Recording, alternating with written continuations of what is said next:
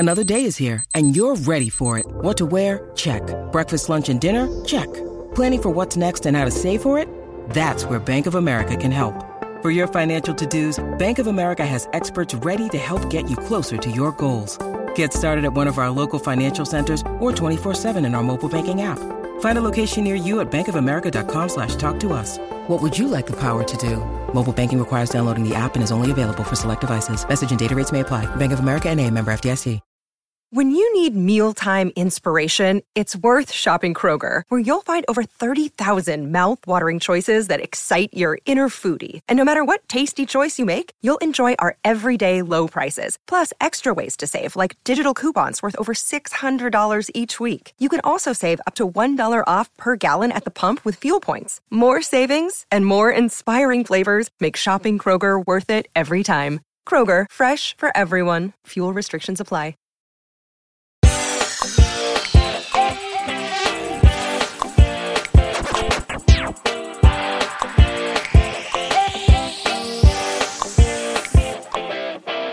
Rome, Season 2, Episode 3, these being the words of Marcus Tullius Cicero, is over.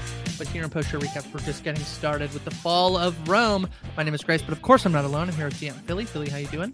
I'm so good, Grace. I love the fall of Rome. I just have so much fun, like, thinking about Rome all the time, talking about Rome on all these other podcasts, letting people know that we are doing the fall of Rome. It's just, it's a good time. I'm having a good time. It is very fun. The show's pretty good. Good. Yeah. Another fun episode. I liked this one. What did you make of these being the words of Marcus Tullius Cicero? And before you answer, I'm just going to remind people to subscribe to postshowrecaps.com/run. Okay, the episode. Yeah. I love the words of Marcus Tullius Cicero. I got to say, this guy David Bamber, who plays Cicero, especially like the towards the end of the episode, that little scene that he just has this energy that is like so transportive. It feels a great deal. I think I've said this a few times, like, there's something very theatrical about this show. I think that there's the Shakespearean element that you like inherently are drawn to when we're watching a story about Romans, dudes jumping around in togas. We get the actu brute, but not entirely. And there's something like a stage presence that he has. There's just this like eccentricity that he brings to the character in the way that he plays it, these little facial expressions, his movements, the way his whole like body kind of moves. There are some actors that really like I just fixate on as I watch them perform, and this guy absolutely raptured me this episode. I've enjoyed Cicero up until now, but there's such a weird energy to him. So in his titular episode, I just felt the need to like stop down and highlight David Bamber as Marcus Tullius Cicero. It's like such a weird performance, and I'm so here for it, Grace.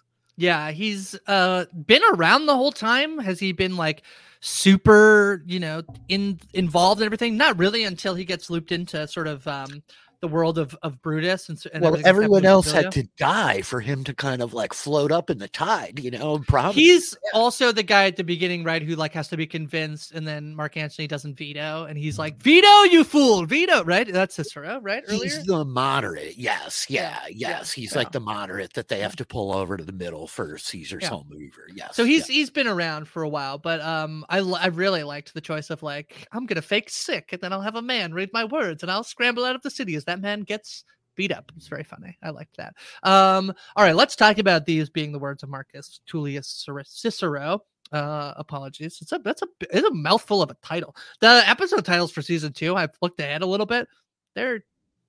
Forgive me, dear listener. There's a whole lot of Latin floating around in those episode titles. I'm like downloading Duolingo. I'm like Latin. All right.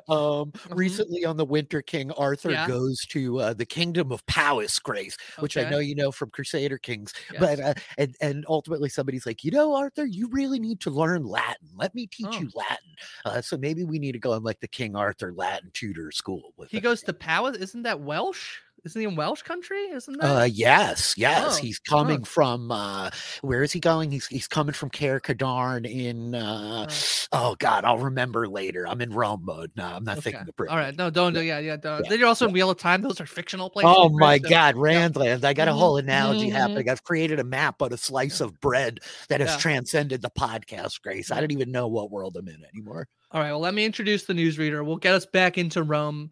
Romeland? Is that good? That's not good. It doesn't rhyme. One. Yeah, all right. Romeland coming soon to Florida near you, 2024. Romeland. All right, the newsreader is here. All right. Greetings to all and welcome to another edition of HBO's Rome. First, turmoil in the Aventine.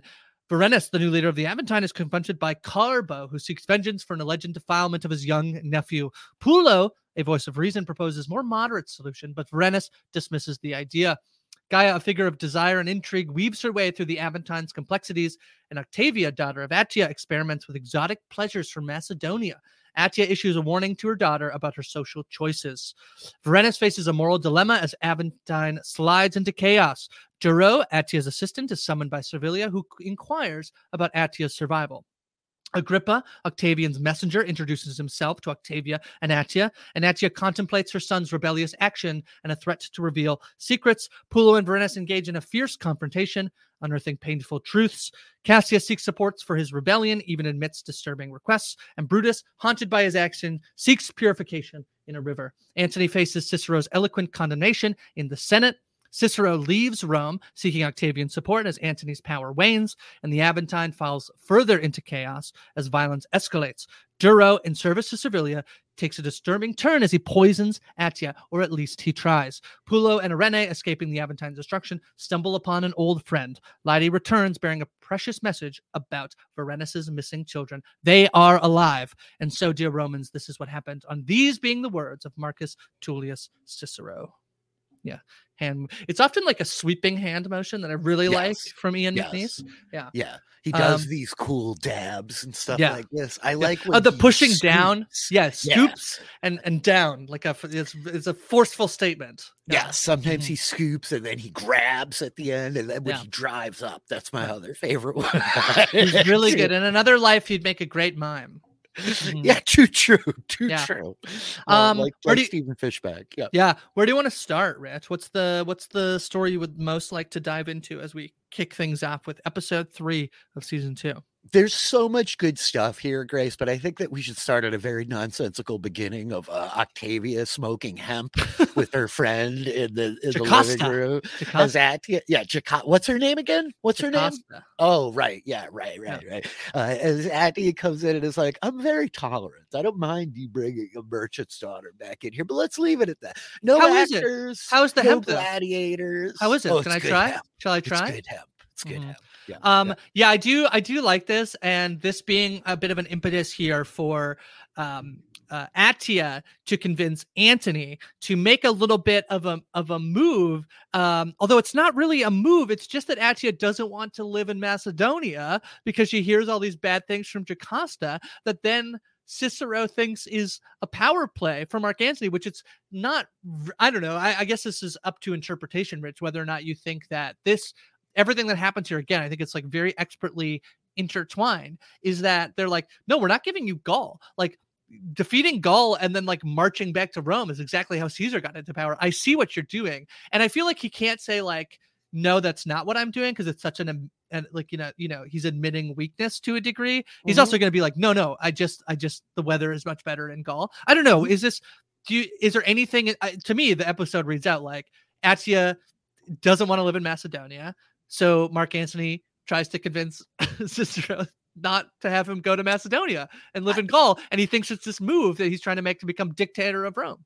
I think in a lot of ways, like similarly to episode 1, like Attia inadvertently creates an absolute like shitstorm for everybody because of like her small needs here. I think it's like precisely that in the sense one woman being like, it has no culture, Macedonia. It's brute. It's just like it's so far from can't Rome, go there. Yeah, right. And like he just gets manipulated. She creates her own disaster. I mean, in this maneuver, she's pitting like her lover against her son, and like It's such like a total disaster. She creates her own problem like entirely. And I think that this is so, I mean, I'm like projecting a little bit on the people that I know, like Atia in this 21st century, Grace, that like just create their own problems in this way through like the drama and like their over fixations on things. But I think that that's pretty accurate, right? Like part of it is ultimately her getting in Anthony's head of like, once you're in Macedonia, they're going to come and try to kill you. Don't fool yourself. Your enemies,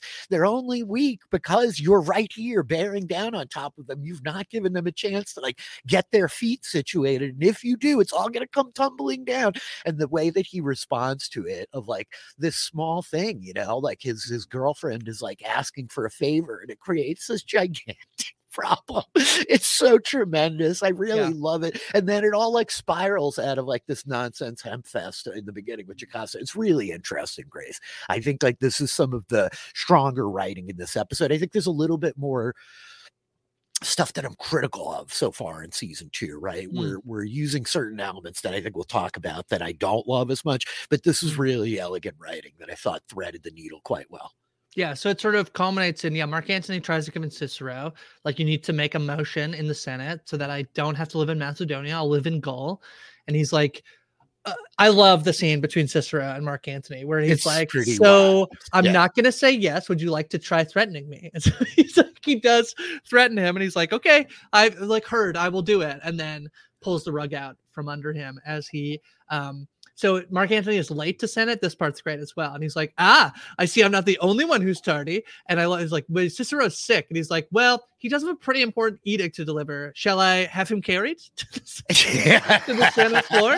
And they're like, no, he actually sent along his message. I'll read it out. And then the reading of the message that basically calls, Mark Antony everything that anybody's ever wanted to call Mark Antony. He's the Helena of Troy, of Rome. I can't even believe it, Grace. There's so much slander in there. The guy who's got to read the scroll, it's like, buddy, I know he keeps telling you to go on, but like, look at what his body is telling you, not what his words are saying, Grace. But he, like, as he's like reading it and thinks it's going to be a pretty normal edict. And then as he's like realizes that it's like the way I love it because I watch everything with closed captioning, like everything I watch. Me too. Yeah.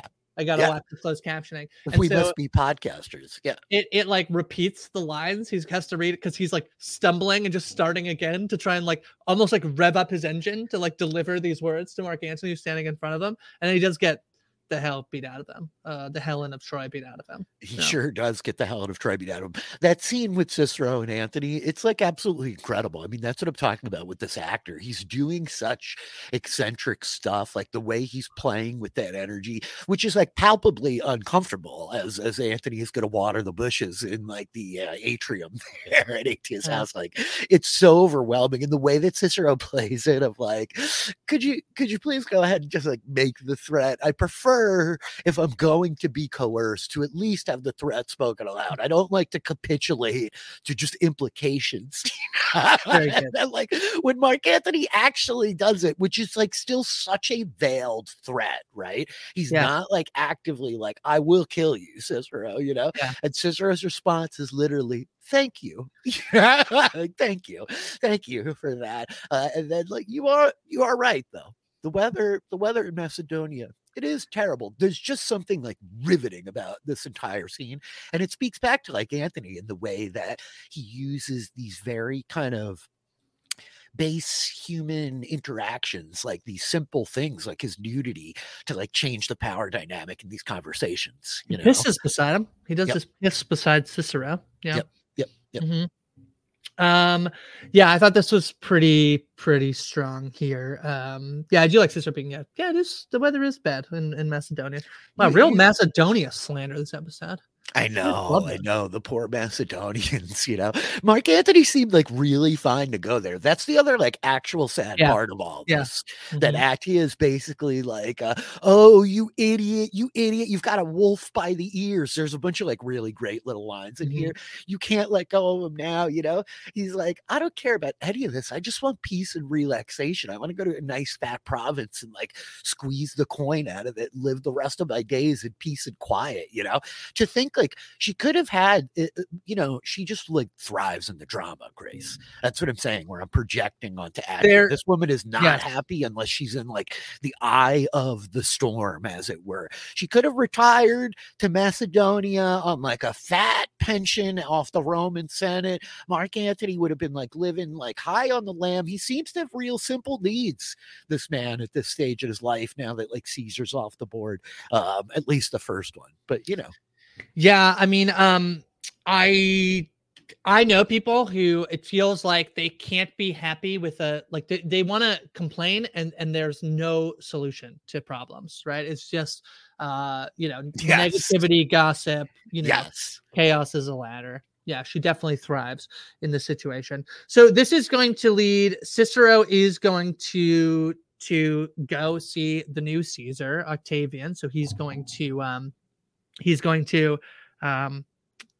move out, and he needs his army. Do we get the newsreader? Does he announce? No, does he announce? Is anything with I think what's interesting here is basically you have this conflict between Antony and Octavian set up in this season, and Octavian has left and he's amassing his army outside. And you think this is the perfect opportunity for Mark Antony to be able to, do what you need to do as like the consul of Rome and assemble power, and yet it fails pretty tremendously here in a way that doesn't feel great in terms of his ability to now it seems like he's going to have to like confront Octavian without this is like the play early on with Pompey being like, if we show Caesar that doesn't have the Senate against him, it's like one less thing in his toolbox, right? And so it's kind of the same thing here, where like, but it's not because Octavian makes some ploy, it's just Mark Antony's own incompetence that like means he doesn't have the backing of the rest of the Senate. Yeah, I mean, it's really, I don't know. I don't mean to like misproject here. It is Mark Antony's incompetence, but it's not even his incompetence. It's like his rage, right? Because there's the element of like they dress him down in the Senate. So Cicero like doesn't make the proclamation, which to your point, it shouldn't be that big of a deal. Like he is still the consul of Rome. He's not actually having any power stripped from him. They're just not giving him Gaul. And Cicero is like publicly humiliating him. But it's the next like event there. It is him like beating this poor like surrogate reader to death that is going to like drive everyone out of the Senate. They leave. They're like in this position. Yeah, they all like flee. And so now you would think like there's a way that he could play that, like spin that into a better position. But at this stage of the game, like, he's just ostracized himself. He's lost like all power in Rome at this point. He's pissed off all the people because he didn't give him the money that Caesar promised when he dropped dead, right? Like Octavian has the like proles on his side in that way. So it's all really fascinating. And then, you circle it back again to Attia of like Antony sitting on the couch, like, no, he's family. I won't hurt him. Don't sweat it. It's not even a problem. Don't worry about Octavian. He's family. I'm not going to F with him. I'm not going to like give him any trouble, but it because of like Attia's like stirring the drink here, Grace, like it all just activates into this big churning pool of chaos that is going to leave Mark Antony like driven to falling back to Gaul to reassemble his legions by the end, right? Yeah. So we have Cicero. He's going to go. He's accepting Octavian's offer, basically, of help, that he'll come and support him. So, in fact, potentially, Octavian does have the support of the Senate. In the meantime, there's not much in this episode, but we do get a couple of scenes here with Cassius and Brutus. I have to say, Tobias Menzies, I've never really, it's astonishing. I feel like I've never seen him sport a beard. He's got a little beard going on. I loved him. Yeah, I loved him. He's really sad in the beginning. Drunk Brutus is like really sad as he's like getting mad at all these dudes that they're trying to killed Caesar. I killed Caesar. Yeah. I love that guy. Like, sounds very brave. Maybe I'll go find a corpse and stab it too. That's a good line. That's a good line. Absolutely nuts. And just to like go back to like the Cicero thing too. Cicero's letter to like Caesar at the end as he's like riding away, like, I've exposed Antony for the debauched rat that he is, there's something like so ridiculously mustache twirly about Cicero's whole maneuver here that I just love it. But Brutus and Cassius like off in like foreign lands trying to accumulate money. I do love like the last scene, Tobias Menzies in like the cool robes going down to the river. He looks pretty fantastic as he asks to like be born again under Janus or whatever. I do love a little like water cleansing moment. Appreciate it. Yeah. Janus, like I've been really interested in a bunch of these gods. Again, like I love the way he just like invokes this name. I think there's something interesting just phonetically from Janus to Jesus in terms of also the way that like he's baptizing himself. This is a like very standard by the book kind of Christian baptism thing that he's doing out here in the river, Grace. Like he's doing the dunk, but Janus is ultimately the god of beginnings, of transition, of duality. Janus is about like there's two faces. It's this two-faced God.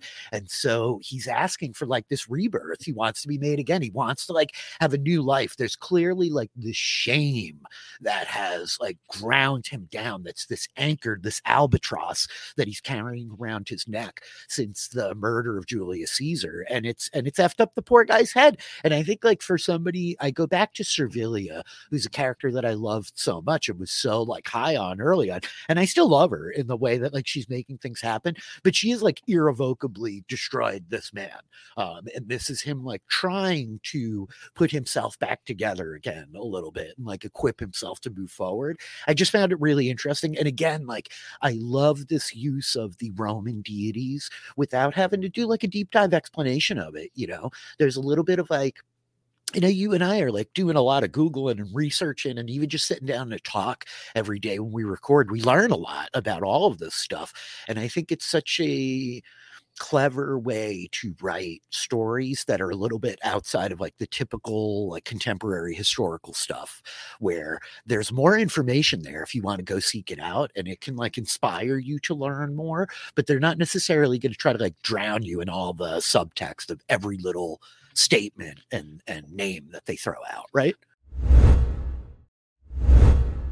One of my favorite things about the gods, Rich, is how many things, like, you know, we got to like divvy out everything. Do you think there was like a draft where they're like, that, you know, it's like, all right, it's the 7th round of the deity draft. Janus, you're on the clock. He's like, not much left. I think I'll take doorways. I'll take doorways. Have you ever seen the god of doorways? Bill and Ted's Bogus Journey? It's like their battle against death of Janus being like, best 2 out of 3, best 3 out of 5. They're playing like snakes and ladders and stuff. You know, they got the little like vibrating football guys on the field. I'm like, I got that one. I get to have duality. Yeah. Well, yeah, it's like, yeah, so here it's like an ancient Roman religion is the god of beginnings. Yeah, time. Wow. Yeah, duality. Okay. Yeah, endings. Whoa. Gates. Frames, doorways. I don't know. I get a little, nebulous. Frames and doorways for time, Janus. He has all of those. Chronos, fine. He has all of those. Yeah. I never liked time anyway. I have endings, so I win time. Yeah. No, I think it's really interesting. The Brutus stuff as he's like out there. I do like. Also, I just will say, shot excellently as to not see any sneaky little parts of Tobias Menzies. I don't know if that was editing or what, but we didn't see any part of. I mean, we saw most participles. That's all I'll say. But it was very well done. Very well edited. Yes, excellent. Yes, naked Tobias Menzies with like out a lot of naked women. Good choice. Yes. Yeah. I like the idea of all of these like the people who are out there who have been like, you know, they were forced to leave because they killed Caesar, and there's like this like civil war-ish happening between Antony and Octavian. They're from like, you know, not the same house, but Antony is with Antian, whatever. And then like their place in this, like they like, yeah, like they want like Antony's head on a spike, but also like the alternative is a man who's calling himself Caesar's own son, you know? I think that's really interesting. And I'm intrigued to see how that all plays out. Shall we talk about Timon for a bit? He's gonna see his brother Levi mingling with a man who's not exactly sure is, you know, it's funny because Timon is like very much not in like the most reputable business in Rome, and yet he's like, hey, I saw you talking to that guy, you know, why you hanging out with that shady character? And Levi is like so shady about it too. Who? What? Shady character? The man you were just talking to. Oh, don't worry about him. Yeah. It's like, Yeah. oh gosh. But he's Oh, teaching this is all tough. of his sons Hebrew, and it's it's seemingly nice. But this is a classic. I mean, this is a little of like the brother-in-law who comes to visit. This is like would be a sitcom episode of like you crazy brother-in-law or brother who comes to visit. Yeah, cool Yeah, uncle cool who's like uncle. winning over the kids' Yeah, affections while Timon's like coming back from work, like angry. yeah. It's an interesting relationship. I think like Timon's a really interesting character. And again, just the exploration of what is the deal with the Judaic, like monotheistic faith in the midst of this Roman, like polytheistic culture, right? And the ways that these things crash into one another.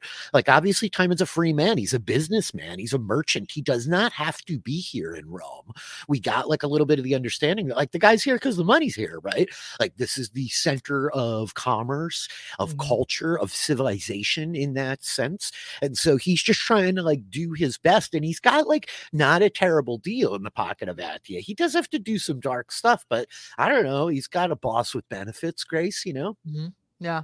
Well, speaking of a boss who gets benefits, it's not a very long scene, but there is this man who will learn his name is Duro, who is going to stop Attia's slave. He's getting beat up. Attia's slave will tell them to stop beating up this man. He's looking for a job. He'll offer to deliver sexual favors for a job. And thus we're introduced to Duro, who isn't really in the rest of the episode, but is important to keep an eye on moving forward. He is important to keep an eye on. I mean, he pops up like a little bit there at the end as he's going to like poison the soup. Oh, right? yeah.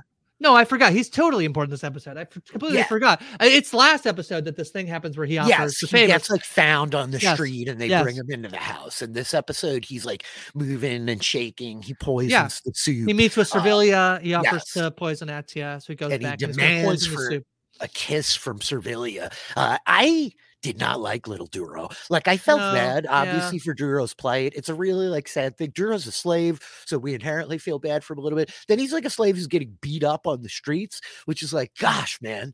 Like, I didn't think it could get a lot worse for you, but it has. Then he's a slave who's being like sexually manipulated by his boss slave, which like, it's a whole bad scene for Duro. All of these things like, but they don't absolve him of his really poor behavior. Like, he's very rude when he goes to Servilia's house and demands kissing.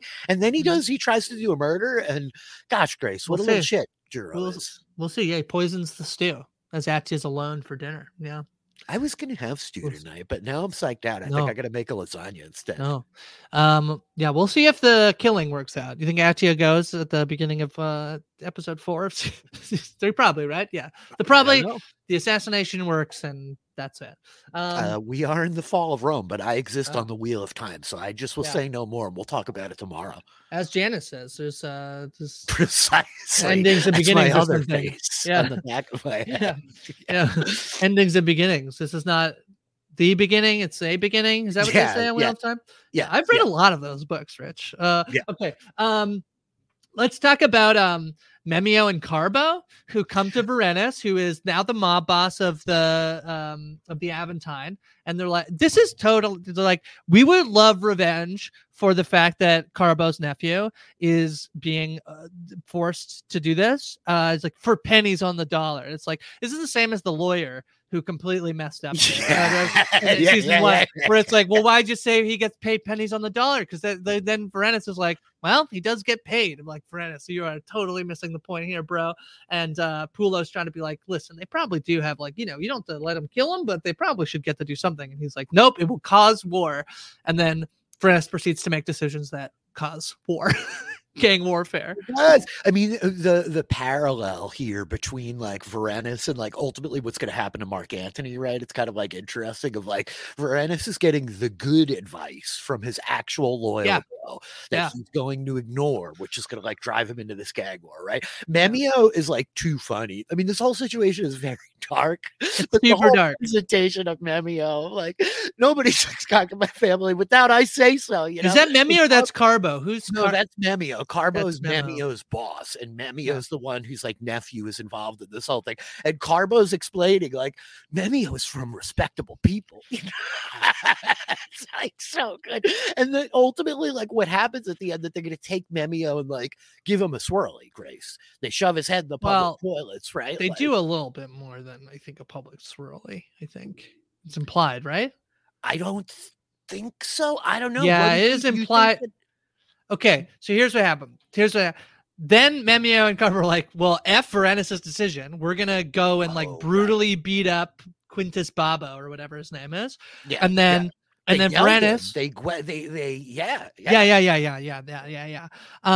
The nephew will not be able to do anything. Yeah. And then Varenus sends Pulo out to like punish him, which he doesn't really do. And he keeps trying to be like, hey, maybe we lessen the punishment on Memio and Carbo. Like maybe not as bad, pretty like fair response that they had to like the whole Pulo, situation. The diplomat. Yeah. Like, let me talk to Memio, man. Let me straighten it out. And then it's Mascius and his men who find Memio, and they deliver a not so. They do. You're right. Pretty brutal punishment. Yeah. I was thinking they sexually assault Memio. They do. Yes. Yeah. They absolutely. And this is part of my issue is that there's a lot more like sexual assault in season 2 than I felt like there was in season 1. We're dealing with like some dark themes already.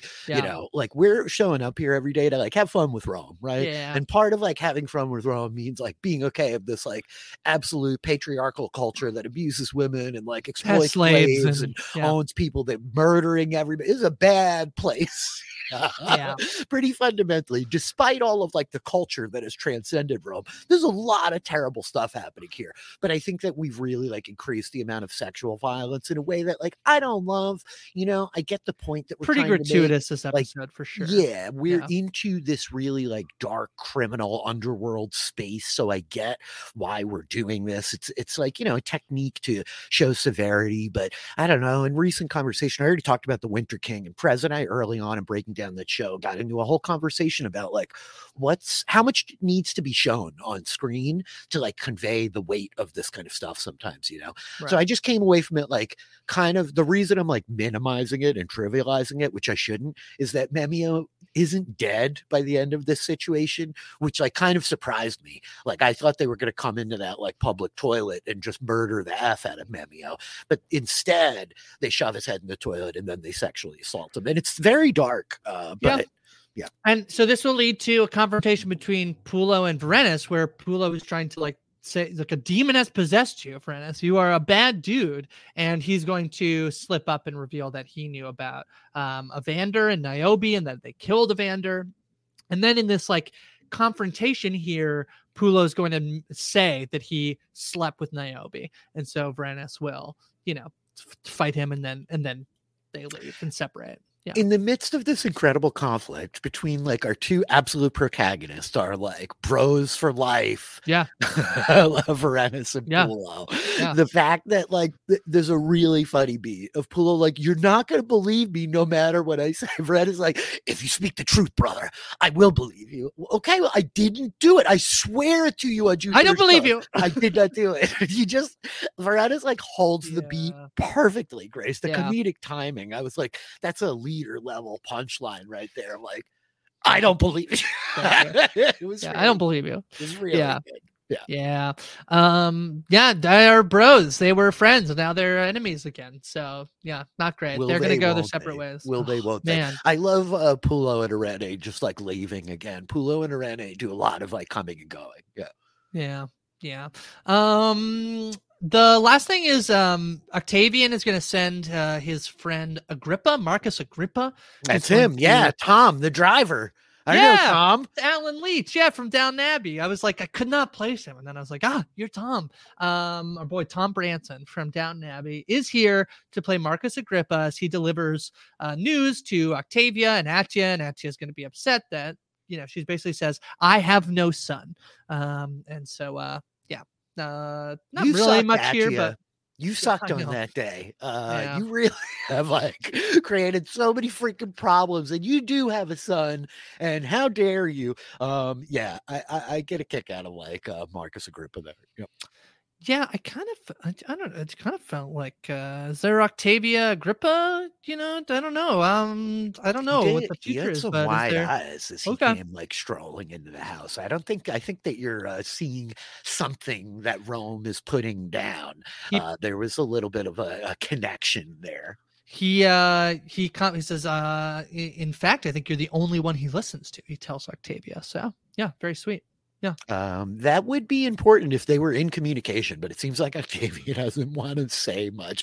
It's also so interesting, again, this this counterpoint of like all Attia wants is to be able to control these men who are wielding power, and she's thrown her lot in with Antony while then like completely destabilizing Antony's platform, whereas like Octavia could theoretically like wield some formidable power over Octavian, and it's like, nah, I don't want really anything to do with that. I'd much rather be hanging around smoking hemp. The whole hemp smoking thing too really cracked me up. Because it reminded me of when I was in the Boy Scouts and remember going on like the transition from Cub Scouts to Boy Scouts and going on one of my first Boy Scout camping trips, Grace, and all of the older kids hanging around the fire burning rope. And I was like, what are we doing here? And they're like, we're burning hemp. I was like, oh, okay. You know, like these dumb 13-year-old Boy Scouts thought that they were like Roman gladiators. Like, I don't know. It really didn't affect anything, but yeah. Hilarious. Yeah. All right, let's put some people into the arena, Rich. You get to propose first. I think this is pretty tough. I don't know anybody has a tremendously great episode. Gosh, yeah. I got one maybe. Happens. Is it Marcus Tullius Cicero? He got the episode title name. These be the words of Marcus Tullius Cicero. Yeah, it was Cicero. Yeah. Mm-hmm. That was my one guy who I feel like doesn't really have anything bad happen to him. Yeah. Yeah, I'm sorry to like steal it. There's like a very small moment at the end of like Irene and Pulo leave. Oh yeah. And then Irene and Pulo like come right back, you know what I mean?